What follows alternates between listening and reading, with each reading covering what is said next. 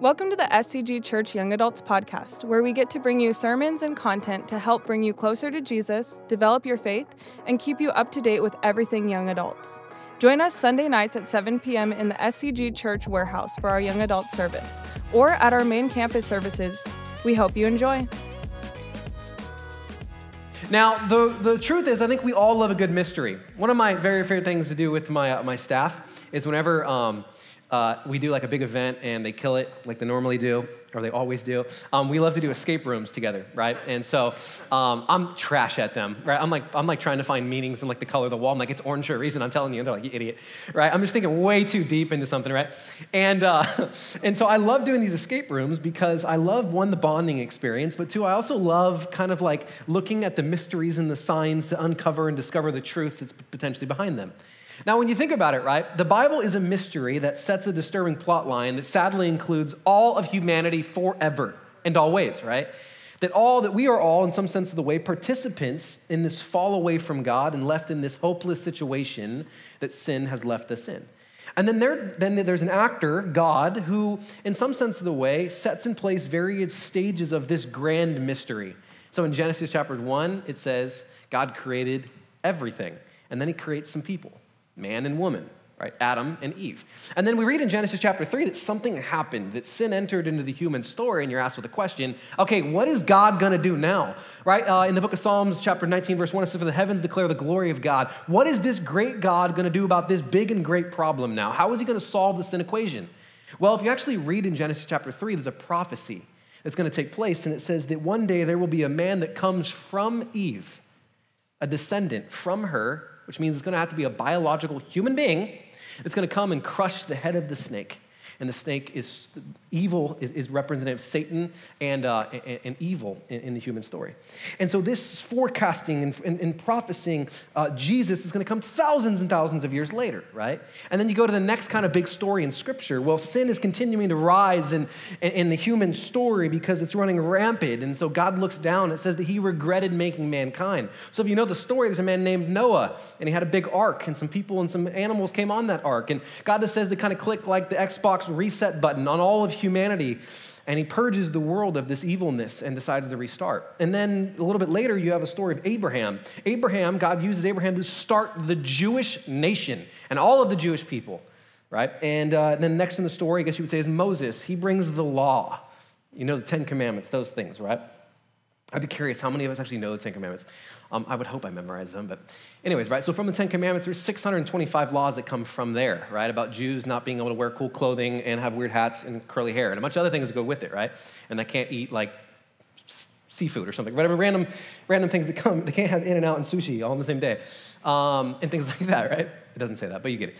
And then later on in the story, you have the Jews. You have their history, right? Them being in captivity for 400 years in this place called Egypt and all of that. And then finally, out of the Jewish lineage, there becomes the super Jew, Jesus Christ, right? The Jewish Savior and Messiah that was designed to save the Jewish people. And then the Jews rejected him, right? God shows up on their door, was like, what's up, bro? I'm here. And basically they're like, who are you? And he's like, for thousands of years now, right, you have been reading about me, right? Remember way back that there was supposed to be this guy who was going to crush the serpent, that's me, right? And they're like, nah, bro, like you don't look like the guy I thought, like basically he gets catfished, right? Like it's a whole, they think he's going to look different, sound different, but he's the real guy. And then you have the end of the world and all of human history in the book of Revelation, right? These different stages of God's grand mystery. How is God going to weave all of this stuff? And what chapter of Revelation are we in today, right? All these things, it's kind of this grand mystery. See, these various stages are called ages. What is an age? It's a time with a beginning and a what? An end. That's what an age is. And so with Adam, there was an age. With Abraham and Noah, there was an age. With Moses, there was an age. And now the stage or age in which we are in, if anyone says like, on the street, like, hey, what age are we in? You're going to go, oh, we're in the church age. I'm so glad you asked. No one asked that, right? Now, we are in something what theologians call the church age, and it ended or began after something called the apostolic age. By the way, this is one of the things, this is just free notes, that separates Christianity, modern-day Protestantism, from the Catholic Church. They still believe that although we are in the church age, that they have something called apostolic authority. I do not believe that any pastor, priest, has something called apostolic authority. If you are Catholic or grew up Catholic, you know that the head of the Catholic Church is who? The Pope, yeah. The Pope has something called apostolic authority. He can look into Scripture and go, and add things to it, or take a Sharpie and go, nah. And I go, no, you can't do that. The apostolic age ended when John, the very last disciple of Jesus Christ, died on an island in Patmos in the Grecian islands. That's when it ended. John wrote the book of Revelation, penned it, died at some point. And that's when the apostolic age came to an end and started something called the church age. So we're in the church age today. Now, Paul's also going to teach us something that after the church age comes, Israel age begins or at least continues. Now, this is kind of confusing. Track with me here. If you know anything about your Bible or just like history in general, you'll know that like there was a pretty predominant monotheistic religion that predated Christianity in Israel. What was it called? Judaism, right? And it predated us, and it was most of its inhabitants, 99.9%, 100% of its inhabitants were in a place called Israel. Well, from there, this new branch of Judaism, Christianity is just called Judaism completed, by the way, kind of came from it and spread across the entire world. Now, when the church age ends, Israel's age actually continues to intensify because Israel's age is still and always been. Now, Israel, we talked last week, there's been a lot of things that have happened to the Jews. If you don't know your history, it starts 1,600 years before the birth of Christ, but we won't go that far into history. We'll just go to 70 AD. The Romans come and they burn down the temples. The reason that modern day Jews don't have a high priest, like the high priest that was around when Jesus was alive to get Jesus crucified. Remember, he ripped, if you know the story of the Passion, then he ripped his clothes, because I don't know, it means he's angry or something, and a bunch of other things. Now, 70 AD, the Romans came in and squashed Israel. Literally just ruined their people, killed millions of them, burned all of their houses and their Torah, the books of the Bible, and killed their high priests. And now Judaism today cannot actually be practiced as it's supposed to be practiced. Do modern Jews kill pigs? And well, it wouldn't be pigs, it'd be lamb, right? No, that's because their temple, they don't have a high priest. They actually can't practice Judaism like they're historically supposed to, right? And then you go, let's say to 1941. There's a man named Hitler. They systematically killed 9 million Jews in these places called concentration camps, right? The Jews have gone through a lot in human history, right? But they continue to come and rise, and I think it's because God has his hand on the Jewish people. He still has a plan. And this is the mystery that Paul's going to be uncovering today, that God is simultaneously and somehow going to save Christians, people who have professed faith in Christ, but also one day he's going to save Jews. Now, there were two words we learned last week, and maybe you weren't here, but the two words that we learned were diachronically and synchronically. So we're going to kind of go through these words today. Diachronically means for a future event. Synchronically means for today in this situation. So I don't believe that when the Gospels, or rather when Paul in Romans talks about that one day God is going to save the Jewish people, it's written diachronically. Like, what does that mean? It means that he's going to save the Jews that are living in a very specific time and place. Not all Jews synchronically everywhere at all times, right? And so there's a prophecy that, let's jump into it. Okay, so what time? By the way, last week I spoke for 57 minutes. I'm going to speak for, how long have I been up here already? I've been up here for 14 minutes. I'm going to speak for 14 more minutes. Okay, so I'll tell you that later. All right, so I will tell you this. Okay, so there comes a time when the church age ends. There are a lot of theologians that get together in some room somewhere, and they kind of have this idea that God is going to save the Jews because in some sense of the way, when the church age comes to an end, I'm sure you've heard of the rapture, or you've seen that movie Left Behind. Raise your hand if you've seen Left Behind. Raise your hand if you have no idea what we're talking about. We should watch the movie or read Revelation. So the rapture is this thing where God raptures his church, that in one instant, the Bible doesn't tell us when or how, but all of a sudden it just seems to indicate that Christians vanish out of the air. Right? In the movie with, I think, Nicolas Cage, I think he's like one of the main actors, he's like a pilot, and all of a sudden, like, the dude next to him, like, and like he's like, all of a sudden he sees like a Bible and a cross, and he's like freaking out, right? And then like his daughter is like at a mall, and all of a sudden there's this one image where like someone's hugging their kid, and all of a sudden you just see the kid vanish, and she's hugging just clothes. Wild stuff, right? I don't know if that's how it's going to take place, but the Bible seems to indicate that just God makes his children vanish, right? And he immediately raptures them into heaven, right? They don't experience a natural death like 100% of us will in case Jesus comes. It seems to be that at that time, the Israel age begins and intensifies. That in some sense of the way, all the Jews are going to go, uh-oh, like that dude 2,000 years ago, we probably shouldn't have killed, right? And it seems that all of the Jewish people are going to come to faith in Jesus Christ. Let me just tell you this. If you're not a believer in this room, and you have a mom or somebody that is, and all of a sudden they just vanish and their clothes are hanging out there, get on your hands and knees, right? Just start like, Lord, I believe in you. Like, take me home someday, right? Because that seems to be what's going to happen. Now, here are the basics of the mystery that we've been kind of working towards last week and the week before that, and we're going to finalize and hopefully make not mysterious this week. Number one, the Jews rebelled against God by rejecting his Messiah. We learned about that, right? They were like, Jesus comes knocking on the door. They're like, nah, bro, I don't know who you are. Number two, the Gentiles, raise your hand if you're not Jewish in here. You're a Gentile. Doesn't mean someone who touches tiles gently. I don't know what the word gentle, but it just means that you're not Jewish. Raise your hand if you're Jewish. Raise your hand if you're Jewish. Am I the only person that's Jewish in here? My wife's got my daughter has the curly, I can say this. She has a Jew fro, okay? That's because I'm Jewish, I can say that. She has the curliest hair. But anyways, okay, so the Gentiles hear the gospel, and then they come to Christ by faith. That's what's happening in the church age. And then the last step in this mystery is that someday in the future, Jews will become jealous that we are worshiping their God. We are worshiping Yahweh. And as he has continued to reveal himself in a Trinitarian nature, Father, Son, and Holy Spirit, we are worshiping the same God they're worshiping. That's very different than in Islam. They're not worshiping the same God. Although they are monotheistic, which means one God, mono is not what your friend got in high school after prom. Mono means one, right? Monotheistic, theistic being God, right? And so we worship the very same God, right? We just know a little bit more about this God. We have 27 other books that we attach to their 39 books of the Old Testament, right? So in some future day, God seems to turn his eye towards Israel and save the Jews because they become something called Messianic Jews. A Messianic Jew is someone who is Jewish, who has confessed faith in Jesus Christ, and they become a Christian, a Christ follower. And they're just simply called Messianic Jews. You can call them Christians or Messianic Jews. So like we discovered last week, God still has a place for the Jews. He still has a plan for them. Like I said, this plan entails at the end of days, Jews coming to Christ, coming to God by placing their faith in Jesus Christ. Now, when you think about it, there is something unique about Israel. No place on earth is like Israel. Israel attracts worldwide attention, right? Think about if anything happens in Jerusalem or Israel, it is blasted across the headlines around the entire world.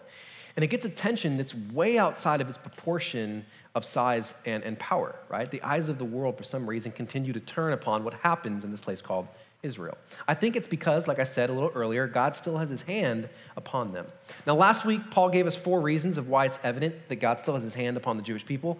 I don't want to go over back those today because I only have 10 more minutes. But if you ask me in your when you guys got here today, you should have given a piece of paper.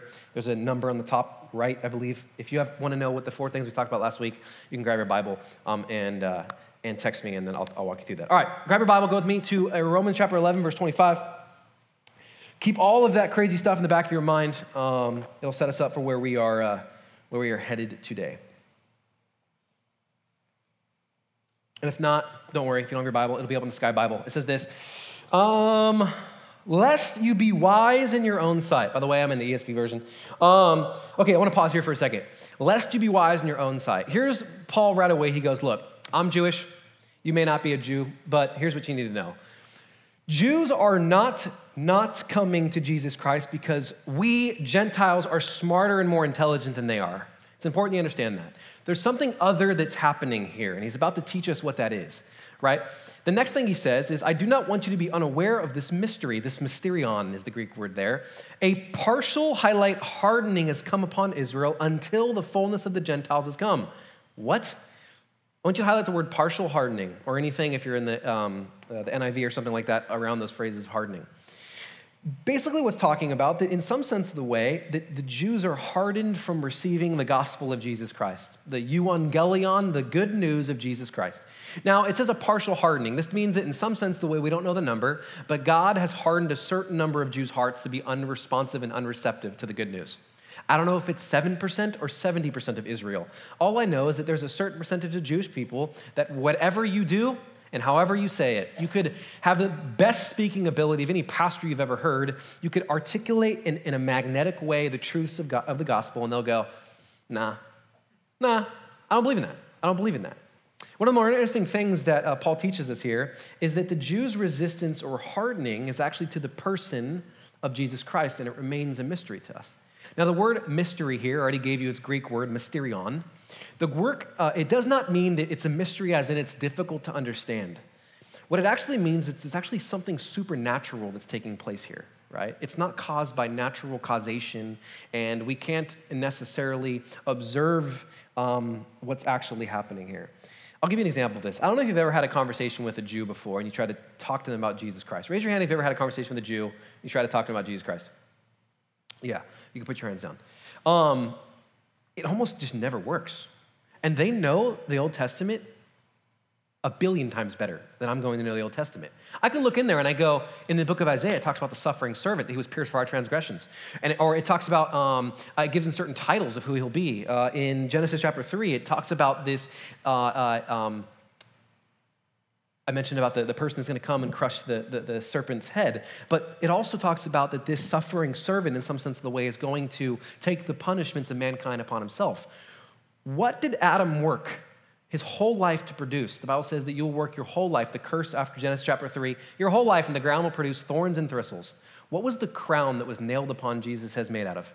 Thorns and thistles, right? Like you look in the Old Testament, you're like, how do you not see this, right? Like Noah, the story of boarding an ark by faith and escaping the judgment waters of God. What does the cross promise for you and I? That you can board an ark of faith in Jesus Christ and escape the judgment waters of God. You can look into Abraham. You look into the story of Abraham. Abraham's asked to kill Isaac, his son that he loves. Just before he's about to plunge the knife into Isaac, what does God provide? A lamb. In John 1, what did John say Jesus was? Look, the Lamb of God who takes away the sins of the world, right? You can take any biblical figure, and it's called a Christological insight. Look into the Old Testament, and you'll see Jesus there. So a few Jews that I listen to a lot of their commentary, whether it be theological commentary or political or whatever it may be, one is Dennis Prager. And I think he has some pretty insightful things to say. I took some of his coursework on the Old Testament.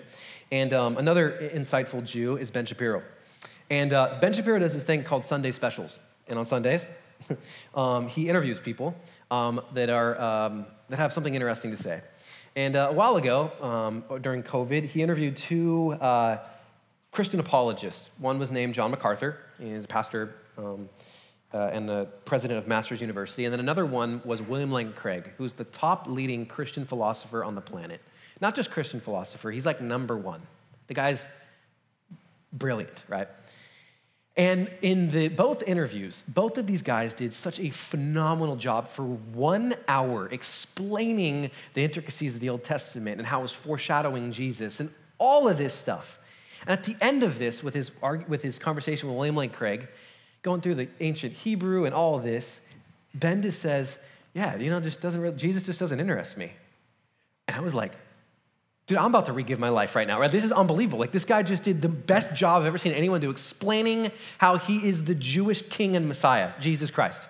And Ben goes like, yeah. And he goes, I just want to change. Literally, he goes, and you can watch this. I would encourage you to. He just goes like, yeah, let's just change the conversation. I'm not really interested in that. And I was just like dumbfounded, right? His indifference was not emotional. And it was not intellectual, it was spiritual. He is and remains to be blinded by the gospel supernaturally, and it is a mystery. I don't know why, but he is. It is a mystery because I am definitely not more intelligent than him. I am also not more religious than he is. Dude wears a little hat on his head 24/7. Dude is so religious that he doesn't use electronics on his Sabbath on Saturday.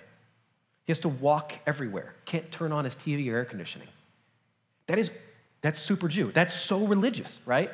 It's not because like I'm more religious or something than him, right? There's something supernatural going on. He has a spiritual, supernatural blindness that Paul's going to teach us about today. So I want you to go with me to verse 26. I've already spoke for 25 minutes. All right, here we go. And in this way, all Israel will be saved, as it is written. Remember, not for all times, synchronically, diachronically for a future event. The deliverer will come from Zion. If you care to know this, this is prophesied in Isaiah. And he will banish ungodliness from Jacob. And this is Jeremiah 31. There will be a covenant, a contract, a promise with them when I will take away their sin.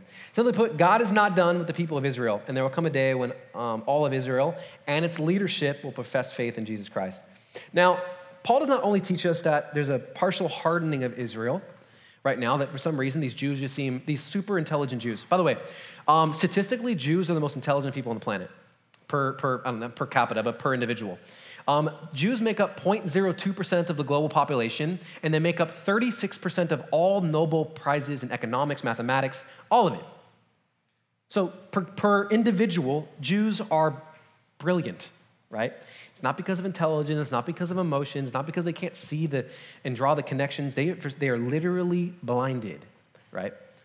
So there's also a limited time. It's not going to go on forever. And Paul tells us when this veil, when this blindness will be lifted from the Jews' eyes, it says the fullness of the Gentiles has come in. And if you're a smart individual, you're going to go, what on earth does that mean? The fullness of the Gentiles has come in. What does that mean? It has two meanings. Number one, a certain numbers of non-Jewish people are going to come to faith in Christ. 16.38 billion. I'm just kidding. It doesn't say in the Bible. I have no idea. But there's going to be a certain percentage of the non-Jewish world that's going to come to Christ. God knows the number. And when that number is hit, God will rapture his church and start witnessing in some way to the Jewish people. But the second meaning, the word fullness, means non-Jews experiencing the fullness of faith and blessings by having a relationship with the Jewish God. And in some sense of the way, that makes Israel jealous and says, I want that type of relationship too. I actually think we're beginning to see this now. More Jews are coming to faith in Christ in our lifetime than ever in human history, other than the time of when Jesus, Paul, Peter, all these people walked on the earth. So the last 2,000 years, more Jews are coming to Christ in the last 50 years, 100 to 50 years. Really since May 14th, 1948 is when we reconstituted Israel after World War II. But after that date, more Jews are coming to faith in Christ than ever in the last 2,000 years of history after Jesus' death. That's crazy to think about. In fact, there's some organizations I would encourage you just to go watch their YouTube channels or whatever it is. A few is Jews for Jesus. They have an incredible website where Jews are just sharing how God is continuing to reveal himself. They'll talk about being Jewish their whole life, and all of a sudden, like a veil, like calluses from their eyes being like just taken off. And they can now see what they couldn't see before. And they can't explain why they couldn't see it, but now they easily see it. Another one's called One for Israel. And then the last one's called Chosen People Ministries. Have some phenomenal stories and testimonies of God revealing himself. Verse 28 and 29, it says this, as regards the gospel, they are enemies for your sake. One of these, I think it's Jews for Jesus. They have this guy giving a testimony of how he was trying to witness in Israel to Jews that are Orthodox, meaning Jews. And he says that they become violent towards him. It's in some sense the way these sweet people, when they presented the gospel of Jesus Christ, they get angry and aggressive and they attack him and verbally and actually physically sometimes, right? So there's this idea that there are enemies, but he's about to teach us they're not. But as regards of election, they are beloved for the sake of their forefathers being the people who created Israel. Abraham, Isaac, Jacob, those people. For the gifts and calling of God are irrevocable. Here's what you need to know for this, just for the sake of time. That one of the reasons that God has not given up on Israel is the same reason God has not given up on you. That God will never give up on us, and he leaves the path of restoration always open back to him. In the book of Luke chapter 15 is one of my favorite stories in all of the scriptures.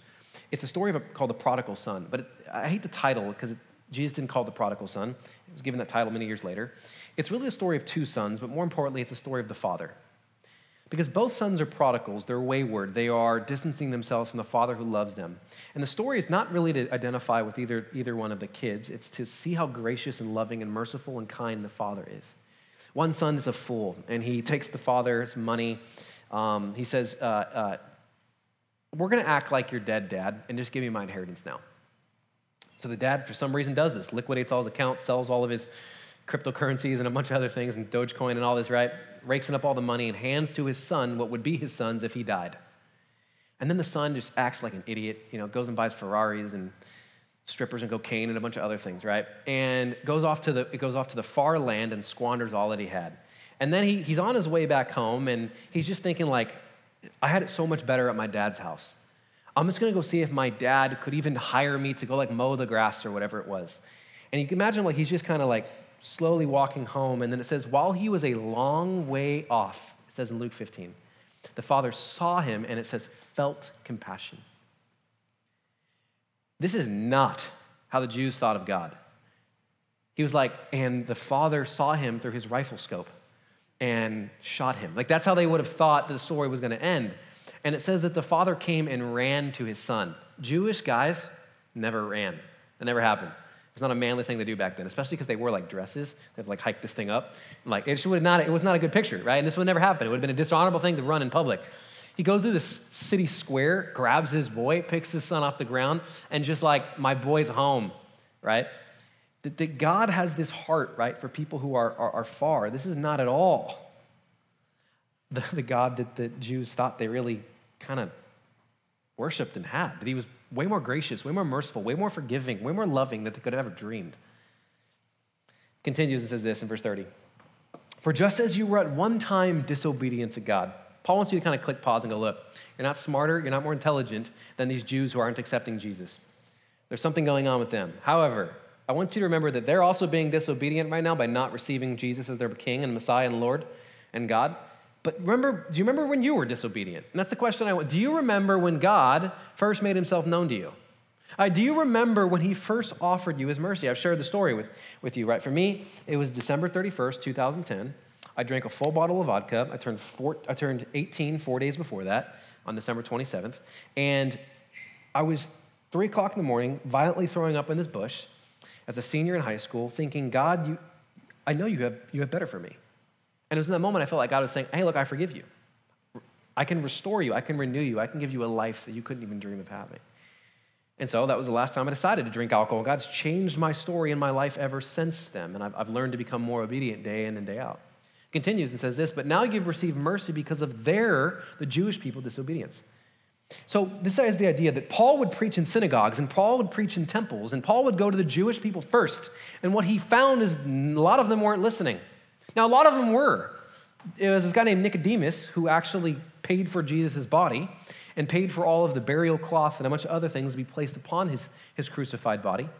And then a guy named Joseph of Arimathea who's used basically his tomb, and that was the tomb in which Jesus laid. And so it's one of the reasons we know probably where Jesus' body was laid, because it was laid in a very famous Jew's tomb, Joseph of Arimathea. So here's basically what's happening here. He's saying, look, Paul went to a bunch of Jews and a bunch of them didn't believe. So he went to the next group of people that he thought would listen, the Gentiles, the non-Jews, and they did. Now, had the Jews listened, the message may have never come our way. Continues and says this in verse 31.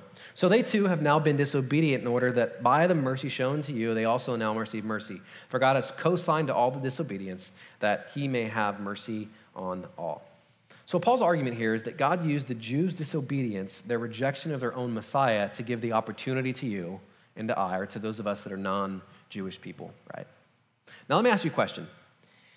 God, in some sense of the way, seems to be taking people's acceptance, Gentiles' acceptance of Jesus Christ, to show somehow the Jews that they're disobedient, to show the obedience of non-Jewish people, to show how disobedient the Jewish people are being to the Messiah.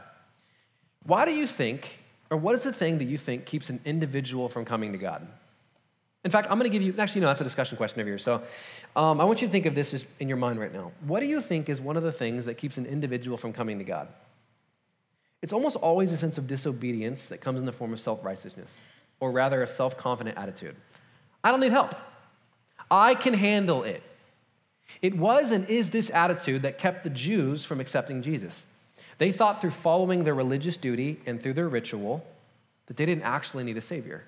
Simply put, they didn't see their disobedience and that God is using our obedience to show one day their lack of obedience. One of the things we discovered is that the Jewish people think they have their own righteousness. They have an ability to get right with God. Now listen closely. Many of us aren't any different. Like, you actually believe God's impressed by your good deeds. Ask any modern American that doesn't attend church regularly, or even that does attend church regularly, how are you getting to heaven? Why do you think, do you think you're going to heaven or hell? Oh, I mean, I'm probably going to heaven. Okay, why? Almost 100% of the time, because I'm a good person. Because I'm a good person. That's not found anywhere in Scripture. The opposite's found. Anyone that knows their Bible says there's not one that's good. The Bible continually tells you, I'm sorry to break it to you, I know what your parents told you, you're not good enough. That you need a Savior. You're more than a mistaker that has a second, third, and fourth chance, that you and I are a sinner who desperately needs a Savior. So I'm going to reach down into our story and to pull us out of something that we can't. There is no ladder tall enough that's going to get you and I out of the hole that sin has placed us in. You need nothing but the hand of God to reach down into that hole and to pull you and I out of it. And that's exactly what the cross of Jesus Christ has done for you and for me. Now you have the Jews in the ancient world that thought God was amped on them because they had cool hair and they wore a hat and some other things. And God goes, what? Like you think you're in a good relationship with me because you're wearing a hat?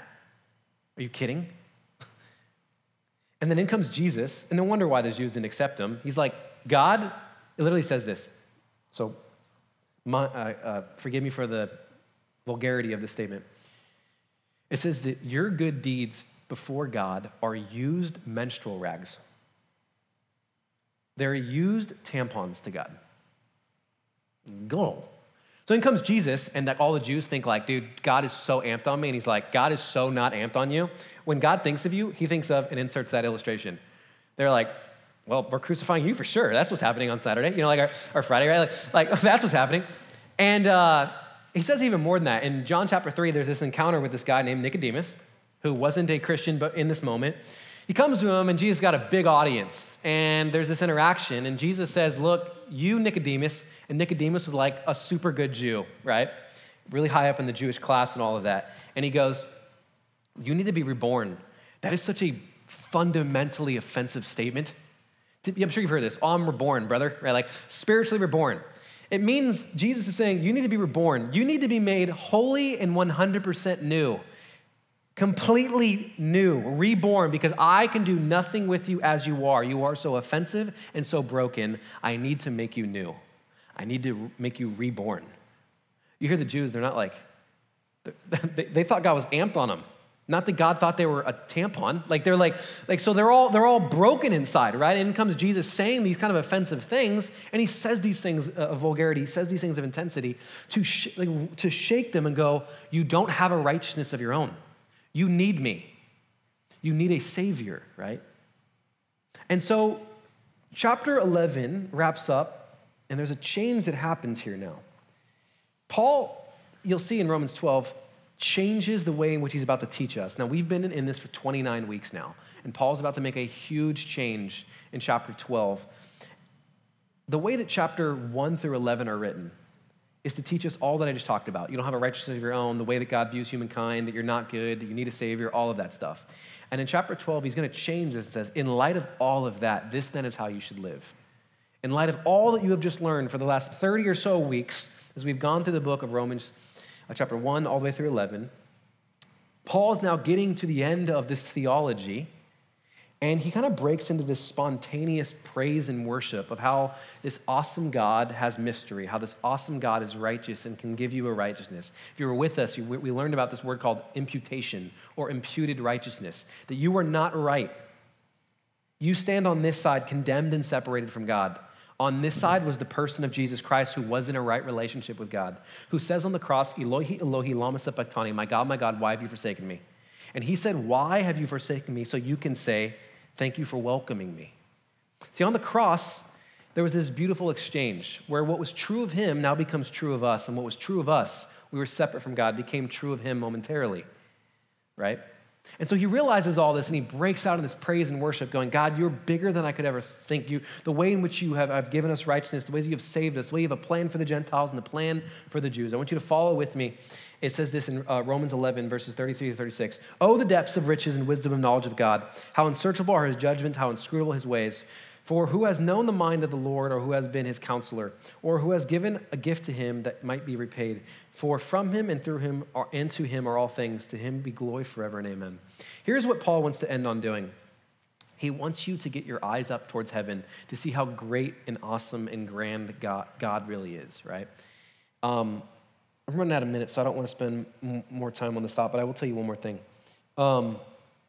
I want to encourage you to do this thing that really changed my life, and I call it getting small with God. So here's one of the things I do. I take a day of the week, it's a very specific day, and I make sure it's this day always, and I actually physically come here at night, and I just walk around this building, or I sit outside, and I just look up into the skies. Do this in your backyard, do it wherever it is.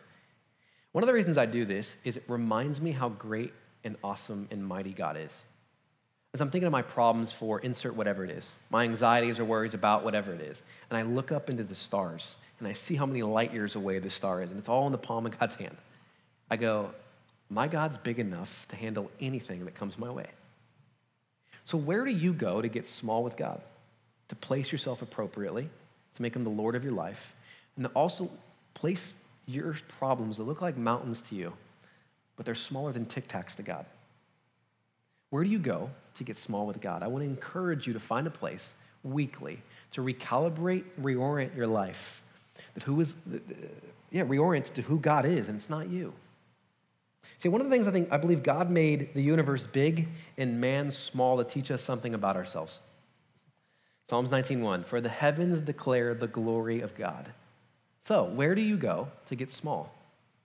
I'm going to ask you that next week too. Where do you go to get small? To place God appropriately, see how great and grand he is, and to place yourself appropriately. I kind of give you this quote week after week, and it's that God is not bigger than you think. God is bigger than you can think. Right? He begins where your imagination comes to an end, and that's the God that we worship. Put your arm around somebody. I'll pray for you guys, and I'll get you guys in your groups. Father, today we thank you that you are a God that is great, one that saves, and that you have a plan for us. And as we learned today, you even have a plan for the Jews. Father, we ask that you would continue to grow our understanding of you and our love, God, for you. Continue to lead us as we jump into the groups now. We love you in Jesus' name. And all God's people said, hallelujah. We hope you enjoyed listening to the SCG Church Young Adults podcast. For more information about our services, events, and ways to get involved, head on over to scgchurch.org. Thanks again for listening.